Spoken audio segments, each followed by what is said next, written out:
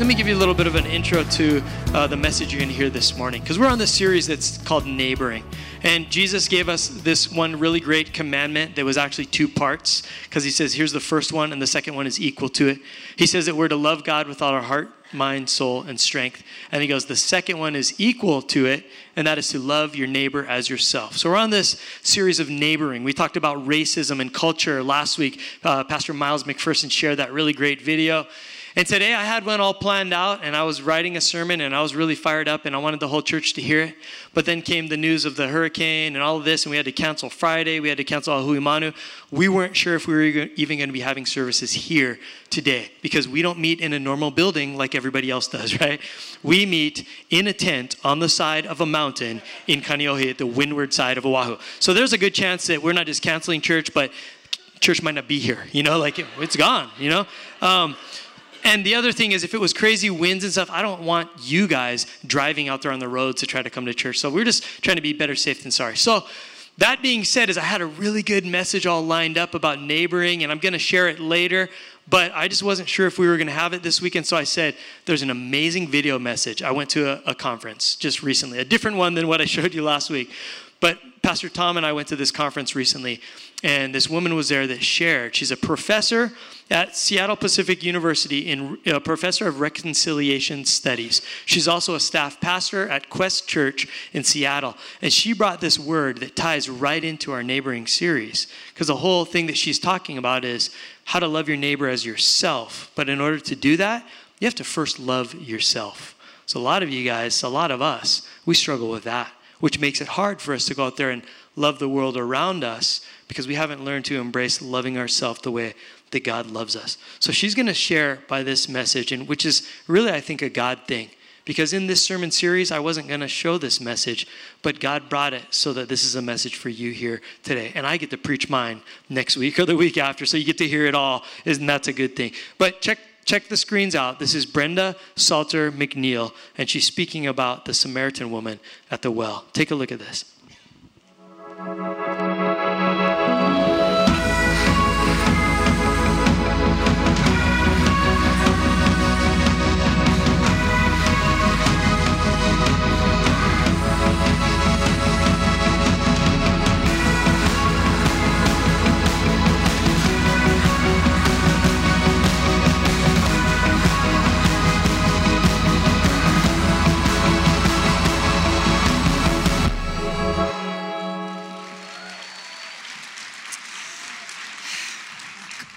Lord God, we pray that through us, you would so show us what transformation looks like, that through us, transformation would come, that we would no longer be conformed to this world and how it operates, but we, the people of God, would be transformed by the renewing of our minds. So speak, Lord. We're listening with our full attention. We want to hear what the Spirit has to say to the church. In the name of Jesus, we pray. And all God's people said together, amen and amen. Now that we're ready, hear what God has to say from John chapter 4, which we call the woman at the well. But listen now to the word of God.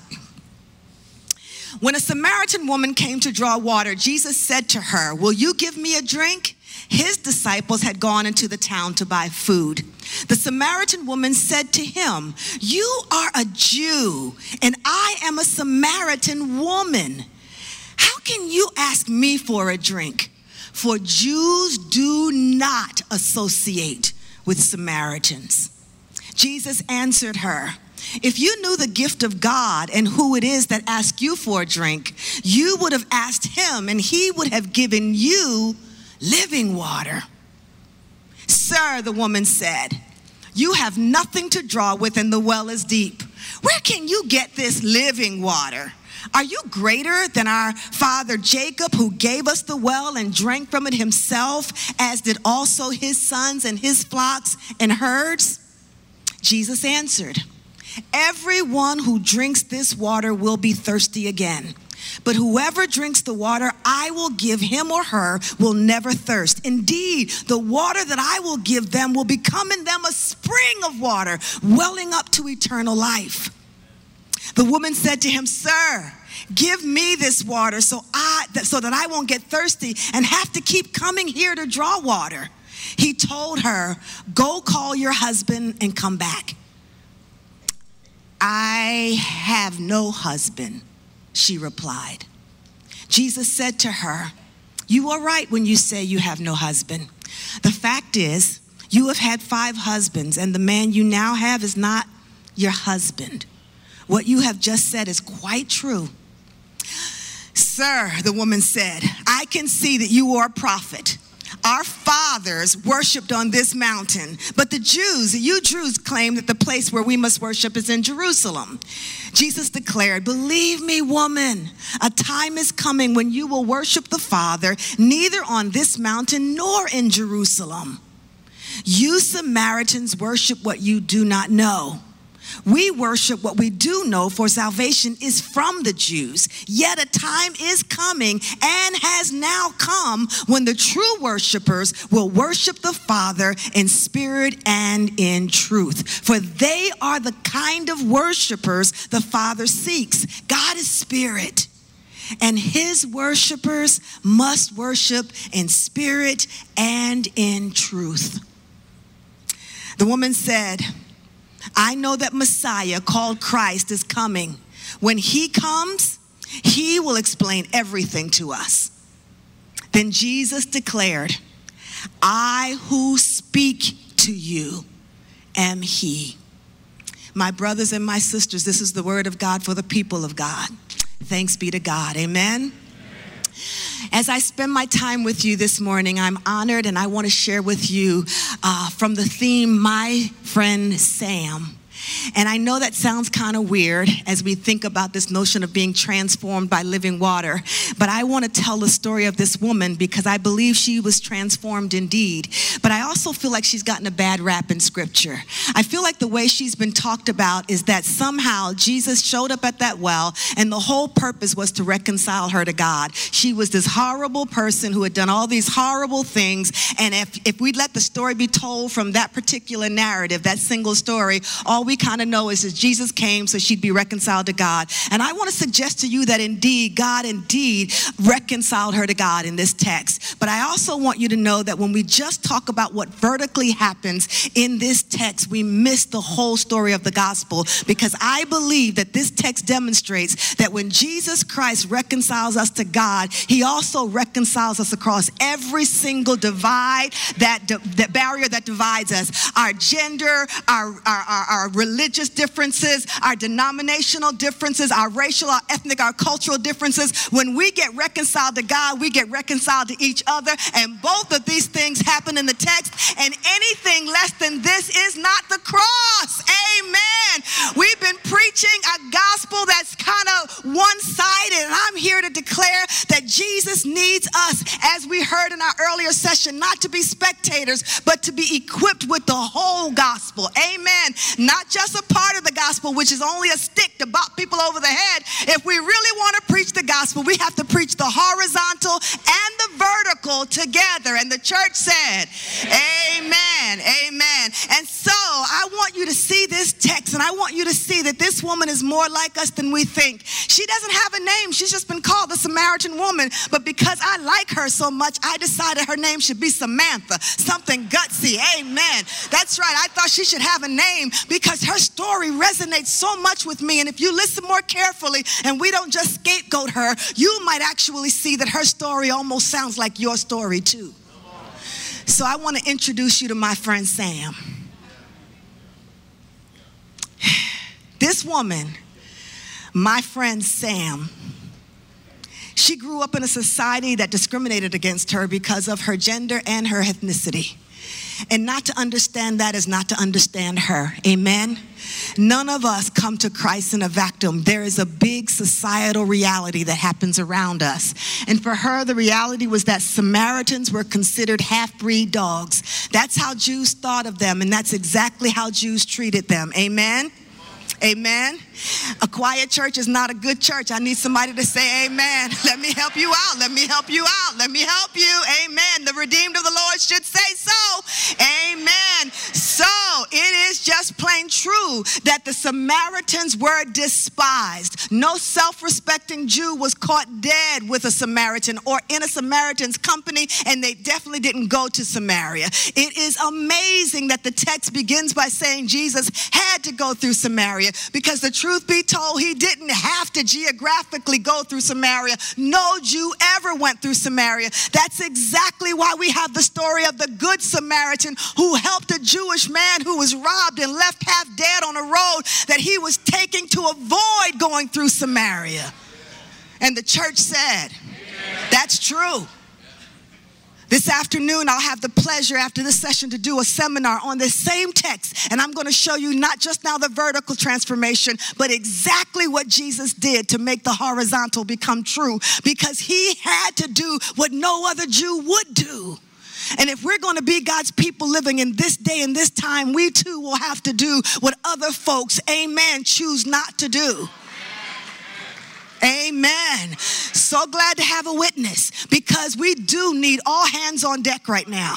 And we need to be well-informed evangelical Christians, because some of our credibility is on the line, and rightly so. And we do need to live more like Jesus, look more like Jesus, talk more like Jesus, do the stuff that Jesus did. Amen. That's why I love this text, because if you want to see what Jesus looks like, he puts himself on display in John chapter 4. We get to see the full cross, the transformation between God and humanity, and between God, humanity and each other. And so Jesus knows that the Samaritan woman is a woman who is despised. He knows that as a Samaritan, people have said to her, you come from the wrong cultural group. He knows that Samaritans were so despised that if a Jew was walking into a neighborhood and somehow there was a sunny day and a Jew walked past a Samaritan and their shadows crossed, the Jewish person would be made defiled just by the shadow of a person from Samaria. And not only that, she's a woman. She's a woman who now knows that her gender is also under question. She would hear people praying, and it wasn't supposed to be a derogatory prayer. It was sincere. Lord, I thank you that I was not born a Gentile, an imbecile, or a woman. And to hear that day in, day out, to know that there's never going to be anything positive portrayed about you in the news, on a magazine cover, never anything in the culture around you that says something about you is worthy, that the imago Dei is in you. You are made in the image of God, that your life matters, and that who you are is pleasing to God. To never see that, to never know that, to be born a Samaritan woman was a double whammy, because not just was her gender wrong, and not just was her ethnicity from the Jewish perspective wrong, she was both at the same time. She embodied that. And so, the Pharisees thought that God needed some extra rules. Amen. And so they amended some of the commandments, and they had this one particular rule that basically suggested this, that Samaritan women were perpetual menstruants. Now let me explain what that meant. The Old Testament says that the life of the flesh is in the blood. Therefore, you're not to touch any animal or person who is bleeding, who has an issue of blood, which is why the story with the woman who had an issue of blood, she was outcast. She couldn't come near anybody, because to be near anybody was to instantly defile them. Amen? And what the Pharisees said about Samaritan women was that there would never be a day you would be perpetually in that state. You would be considered always unclean, 365 days of the year, every day of your life. Nothing you touched, nothing you drank from, no place you sat was considered clean enough for anybody else to touch it afterward. So I ask you, what does that do to a person's self-esteem? What does that do to a person's sense of worth? Well, I believe it creates a hole in your soul. And I believe we start looking for love in all the wrong places. Do I have a witness? That's why I want to talk about this woman, because just to wag our fingers at her and to say she was just a bad person, that is to so trivialize what has happened to her. She has lived in a society that has beat her down. And whenever we find ourselves in a place where we're looking for affirmation, maybe we didn't get it from our family, maybe we didn't get it from our culture, maybe we didn't get it from our church, we start looking for it in other places. And so she began looking for it in romantic relationships. I told you her story was not that foreign from our own. So she began looking for love in all the wrong places, and she's had it now. So when she comes to this well at 12 o'clock in the afternoon, she comes not expecting to see anybody. She is tired. Amen. That's when you are real through, all the way done. You don't want to be around church folk. Amen.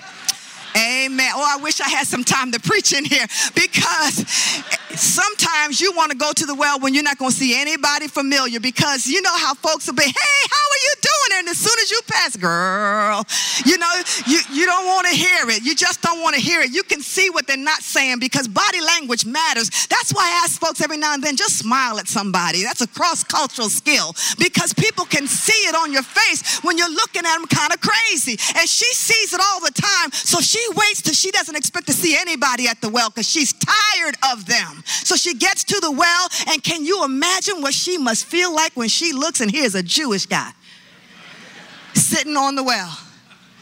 And then he says, hey, wow, hot. Would you give me a drink of water? Now, my sense is that she is so caught off guard by this. A Jew is not supposed to be in her neighborhood because they avoid her neighborhood. A man should not be talking to her. And every man who did talk to her and promised something has not kept his promise.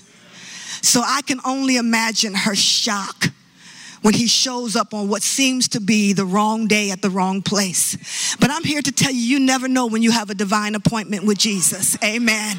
You never know when you on the radar of the Holy Ghost. You just never know. You expect to meet him. I expect to meet him on Sunday because he's supposed to show up. Amen. I expect to see him, so we dress up. Amen. We do right for Sunday because we know he should come. Oh, but he'll show up at the grocery store when you least expect it. Amen. You will be minding your own business, just going down aisle number 3, turn to aisle number 2, and here goes Jesus waiting on you. Your friend, what are you doing here? Why are you here? You'll be at the party and thinking nobody knows you there, and the next thing you know, you say, Jesus?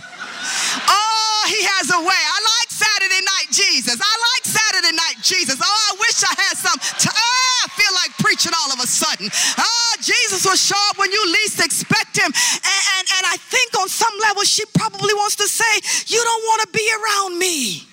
If you knew where I was last night, if you knew who I am, if you knew why I come here at this time so I don't have to interact with people and answer any questions, if you knew me, you wouldn't want to be with me. And Jesus says to my friend Sam, and he says to every single one of us, I came here to be with you. Oh, God. That's exactly who I want to be with. You do not repulse me, Sam. I am not afraid of you. Your story is not too much for me to handle. I don't care who you are, what you've been through, what you're going through, the depression that you feel, the divorce that you've been contemplating. Jesus said, I came to the conference for you. I gave her this text for you. You're exactly who I want to see. She doesn't believe it. She's caught off guard by it. She doesn't know what to say. She's basically dumbfounded. And so Jesus has to help her to understand that he is here on a mission. There's a purpose going on. And so she's saying, you know what? You don't even have a bucket. You're talking about me giving you water. Well, and then he says, but if you understood who I was, if you understood what I'm able to do, you wouldn't just question my asking of you of something. But let me take a quick break real quick and say this. How wonderful is it that he didn't come to her with the stuff about her marriages first? He didn't say one thing to her other than, I need your help. Wouldn't it be a wonderful approach to our evangelism as evangelicals that we would stop making folks feel so bad that we wouldn't come to them or go to Africa or East Asia or any place that we go serve and say, you know what, have you ever heard of the 4 spiritual laws, or however we do it, that we come out as the people in the know and they're the people who are not in the know? What would happen if we went to a different culture and we started by saying, you have something that would give us life? would you give us a drink of water?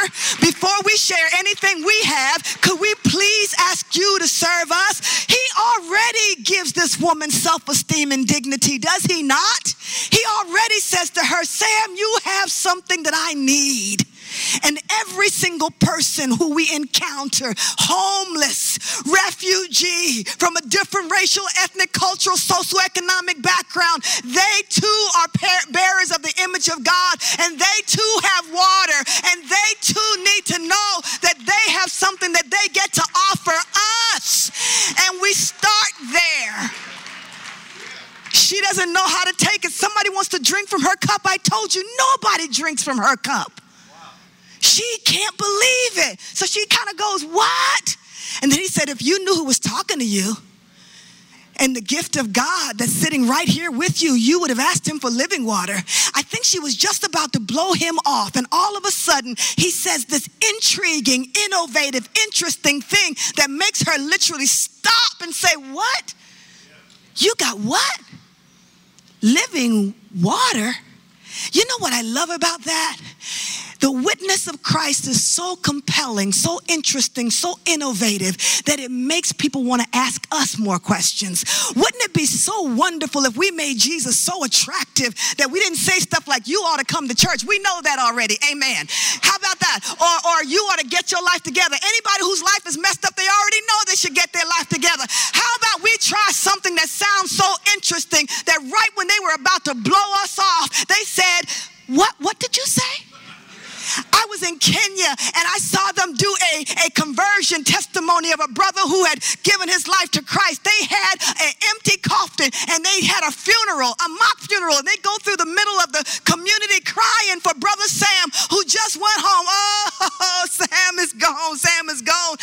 And we're all thinking Sam has died and people are mourning, and then you see him 2 days later someplace, in the market, and you feel like they told me you died. And then Sam says, I did. Hallelujah. But now I am alive in Jesus Christ. Yeah, I feel like preaching. Yeah, that's the kind of testimony that the people of, that's interesting.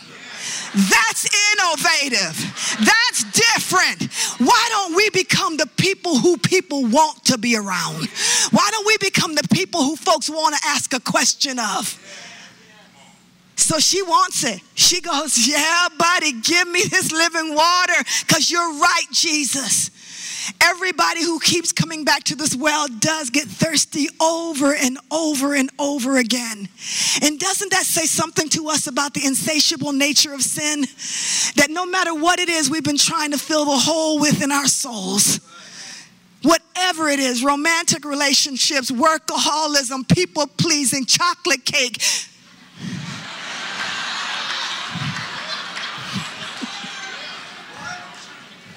awards and accolades, having kids, buying a house, making more money. You talk to me. And Jesus says, I don't care what it is you're using, positive or negative, alcohol, pornography, or getting good grades. If you keep coming back to this water, this well, and thinking that that's going to satisfy your deepest thirst, you'll have to keep coming back here again. Can I get a witness? You'll get thirsty again. You'll get thirsty again. You'll get thirsty again. And she said, you're right. I am tired. And I do continually get thirsty. Give me this water so that I don't keep getting thirsty and have to keep coming back to this same well over and over and over and over again, because it ain't working. And then Jesus says, great. Go get your husband and come back. Now, this is when I get mad with Jesus, because I think, Jesus, she ready. Altar call right now. Amen. She says she ready. Seal the deal, Jesus. She says she want it. Give it to her, Jesus. Why go call your husband and get back? Come back. I'm so glad you asked, because this is instructive for the people of God. Jesus, I think, is basically saying to my friend Sam, before you can value the real thing, I need you to identify the counterfeit. I want to make a divine swap with you. And I need you to understand that before you'll really understand the treasure of what it is I'm giving you, you must understand and name, identify the thing that's not satisfying. Go get your husband. Go get your husband and come back. And I think Jesus is wanting to make a swap with her. You give me what doesn't work and I'll give you what will work. You give me what does not satisfy and I'll give you what will satisfy. You give me the false thing and I'll give you the real thing. Deal or no deal. And you know, sometimes we've been through enough drama in our lives that we don't even want to tell Jesus the whole story. So she said, you know, suffice it to say, I am not married. You know, to tell you the whole thing would take too long. So I have no husband, period. That's all I got. And now Jesus reads her mail and says, you're absolutely right, Sam. You've had 5 husbands, and the husband you now have is not your husband, he's your boo. But let me tell you something about my friend Sam. This is when I fell in love with her. Did you know that women could not divorce men, men divorced women? And you could divorce a woman for having a physical abnormality that you did not see prior to marriage when she was disrobed. You could divorce a woman if she could not bear children. You could divorce a woman if she couldn't cook.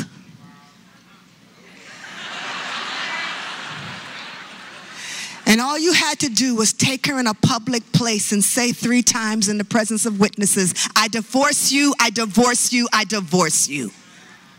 5 times, 5 men promised that I do, and they didn't. And so maybe now she has been such damaged goods that she doesn't even hope for anybody to marry her. She's just trying not to be homeless. And Jesus is saying, Sam, and I believe he's saying to each one of us, we don't start out to destroy our lives. I don't think she said, how many times can I get married? Let me see, 2, 3, no, 5. I think, like he said, we just kept going back to a well that we hoped would work and it didn't. And before we knew it, we found ourselves in situations, workaholism, alcoholism, people pleasing, overworking, denying our families, denying ourselves, not enough rest, not enough health, overeating, you name it. And Jesus has come to this well to make a divine swap with us, an exchange with us. The well is that place where Jesus says, I know you're not bad people. Pastor, you're doing everything you know to do. And that hole in your soul that you thought you would fill by serving people to your own demise is not working. And I want to restore your soul and transform you. I want to give you a well that comes from the inside out, not from the outside in. I want to swap you. I want to exchange with you. Deal or no deal. Now, whenever Jesus puts his hand on our problems, on our issues, we, I think, want to do what my friend Sam did. She changed the subject. Do you hear me? Jesus puts his finger right on it. And I know some of us are right now squirming. She did not say overeating. Yes, I did. Shopaholic. You just put it in there. Makeup, whatever it is, it does not matter. What we do on Facebook and Twitter, the stuff we say that in real company we'd never say to somebody's face. Jesus is bringing us to this place of having to look at that. And the temptation is to do what she did. I can see you are a prophet. Let's talk religion, Jesus. You know what? Where do you think we should worship? In Mount Gerizim or in Jerusalem? Which one do you think is better? No, let's talk about women in ministry. Do you think that women should preach? Isn't she like a little too long?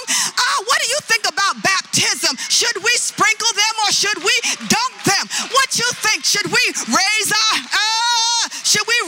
hands or not raise our hands? Should we speak in tongues or not speak in tongues? Should we be Presbyterian or should we be Foursquare? And Jesus said, cut it out.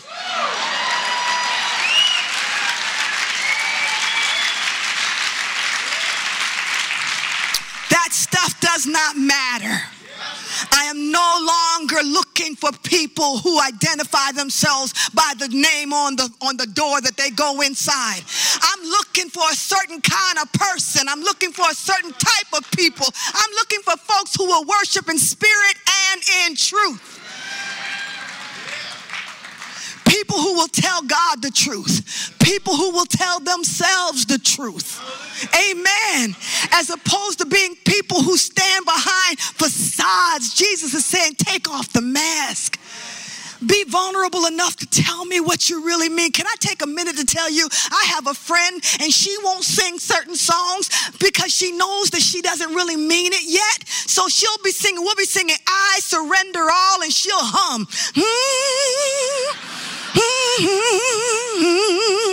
Because she believes that the power of life and death is in our tongue, and she knows that she does not mean she'll surrender all. So until she can sing it and mean it, she just hums. Lord God, would you loose a humming ministry in the church?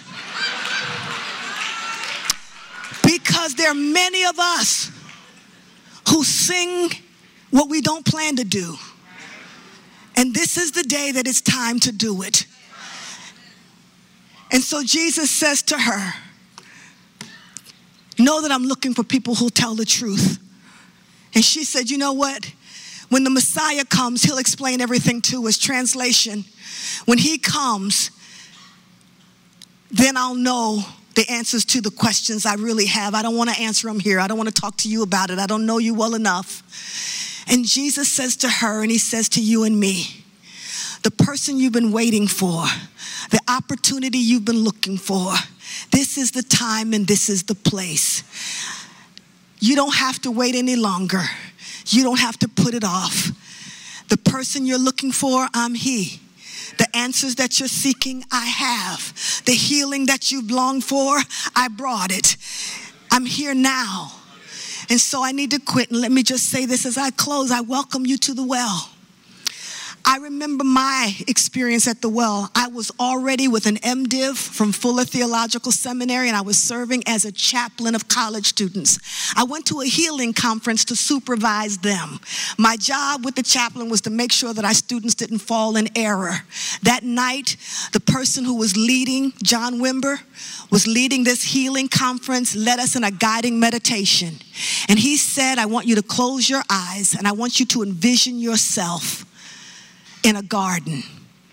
He said, this garden is beautiful. I saw myself, and the first thing that should have given me pause was that I was a little girl and not an adult. And I was skipping along in this garden. He said, now in the garden there's a path. He said, do you see it?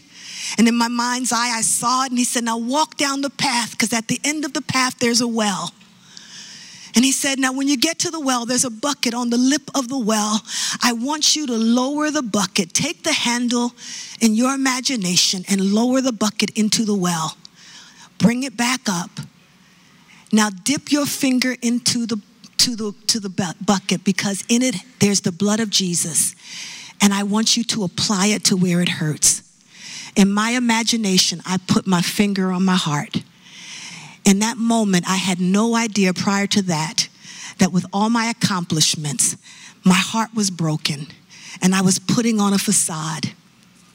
Then all of a sudden, John Wimber was no longer speaking, and I saw Jesus standing at the well. And there was a flower in his hand, and he was extending it to me. And in my mind's eye, I said, oh, I can't take that, Jesus. And then all of a sudden, the image went away. I couldn't see anything, complete nothing. Later, I met with those same college students that I went to supervise, and we all told each other what we saw in the meditation. I said what I saw, and one of my students, who is now a man of God and a pastor today, Tyson, said, you know what, Brenda? You're going to have to be able to receive that flower from God. It took me years to know that God wanted to heal me on the inside out and transform my life. I wouldn't be on the stage today had Jesus not met me at the well. Lord, we stand in your presence and we report for duty.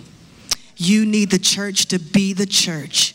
And so with our whole hearts we pray, thy kingdom come, thy will be done on earth as it is in heaven. Do it through us, we pray, in the matchless name of Jesus our Christ. And the people of God said, Amen. Amen. Was that good? That was good. Listen, to tie it all together in our neighboring series, the command was to love our neighbors as ourselves. Now, in this story, this is a picture of Jesus loving his neighbor, loving this Samaritan woman. But I think the main point of this thing is before you can love your neighbor as yourself, you have to love yourself. You have to let yourself be loved the way that Jesus loved this woman. She had to embrace and accept that something she thought was, no, I'm worthless, I'm invaluable, I've been here, I've done that, I've done this. This is my race, this is my gender, this is my lot in life, in society. And Jesus said, that doesn't matter. I love you. You're of value, you're of worth. Let yourself be loved. And then go take that love and give it to other people.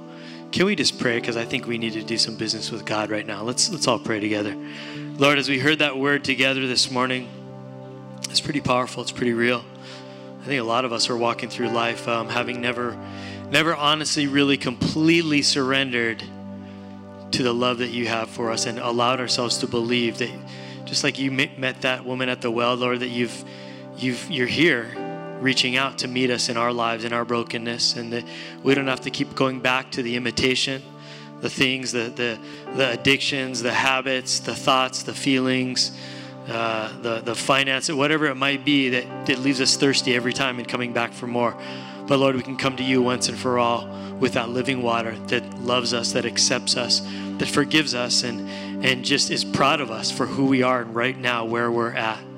And all you've come to do is to make us better, not to point out all of our flaws and our judgments and our yesterdays, but to give us a brighter tomorrow, starting right here and right now. Lord, I pray that you would continue that work right now. I know that it may take a long time for some of us to really embrace what you think about us. Lord, but I pray that would start here today in our hearts, that we would just give you a little bit more room, a little bit more space to work, and you would show us how much you love us and how proud you are of us. And Lord, the love that we feel and we embrace and we receive from you, that we would actually take that and offer that to other people. Because there's people out there feeling exactly like we do, and they need a touch from someone that has that love of Jesus. Lord, work in us today and work through us today. Continue what you're doing and showing us how much you love us. And I want to say another part of this prayer that's important is maybe you've never surrendered. Maybe you've never come into that relationship in the very first place. There's a lot of us in this room that we're trying to get better and we're trying to surrender more, but we've already made this decision at some time in our life where we prayed a prayer that said, Jesus, we give you our all. We surrender to you. We choose to follow you and receive all that you have for us. Maybe you're here today in church and you've never done that. I'm telling you from personal experience, from testimonies all across people in this room, that is the one decision, the one prayer that changes everything in your life. And if you're willing to take a step of faith today and to pray that prayer, to say, God, I surrender my life to you. I give you control. I ask you to come in to help me and change me and forgive me.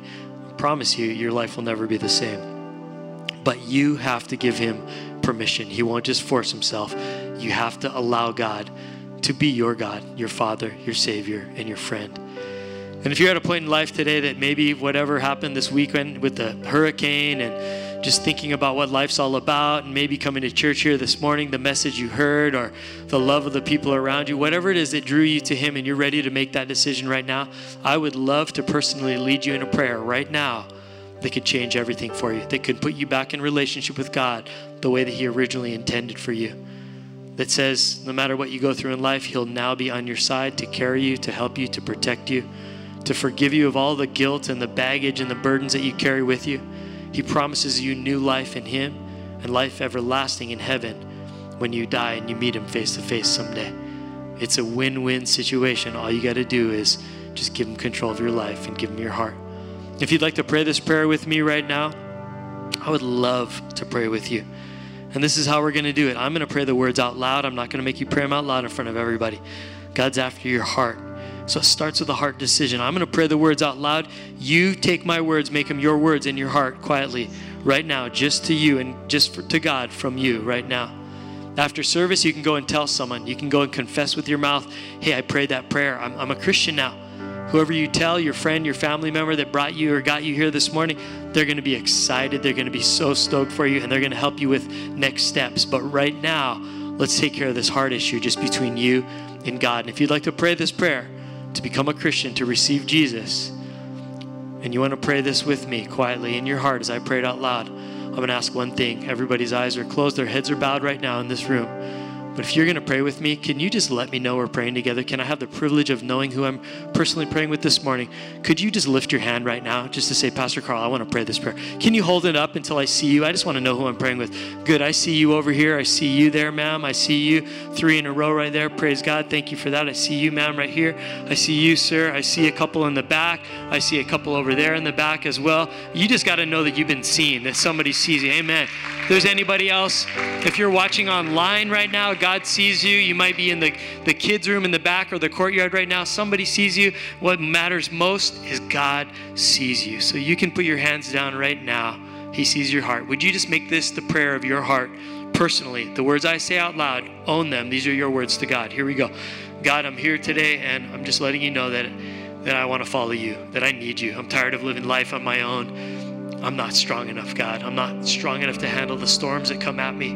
Lord, my image and my identity and my view of myself, it's pretty bad, God. And I just need to know that someone loves me, that someone believes in me, that someone wants to make me better. They want to fix my life. And God, I believe today that that's you.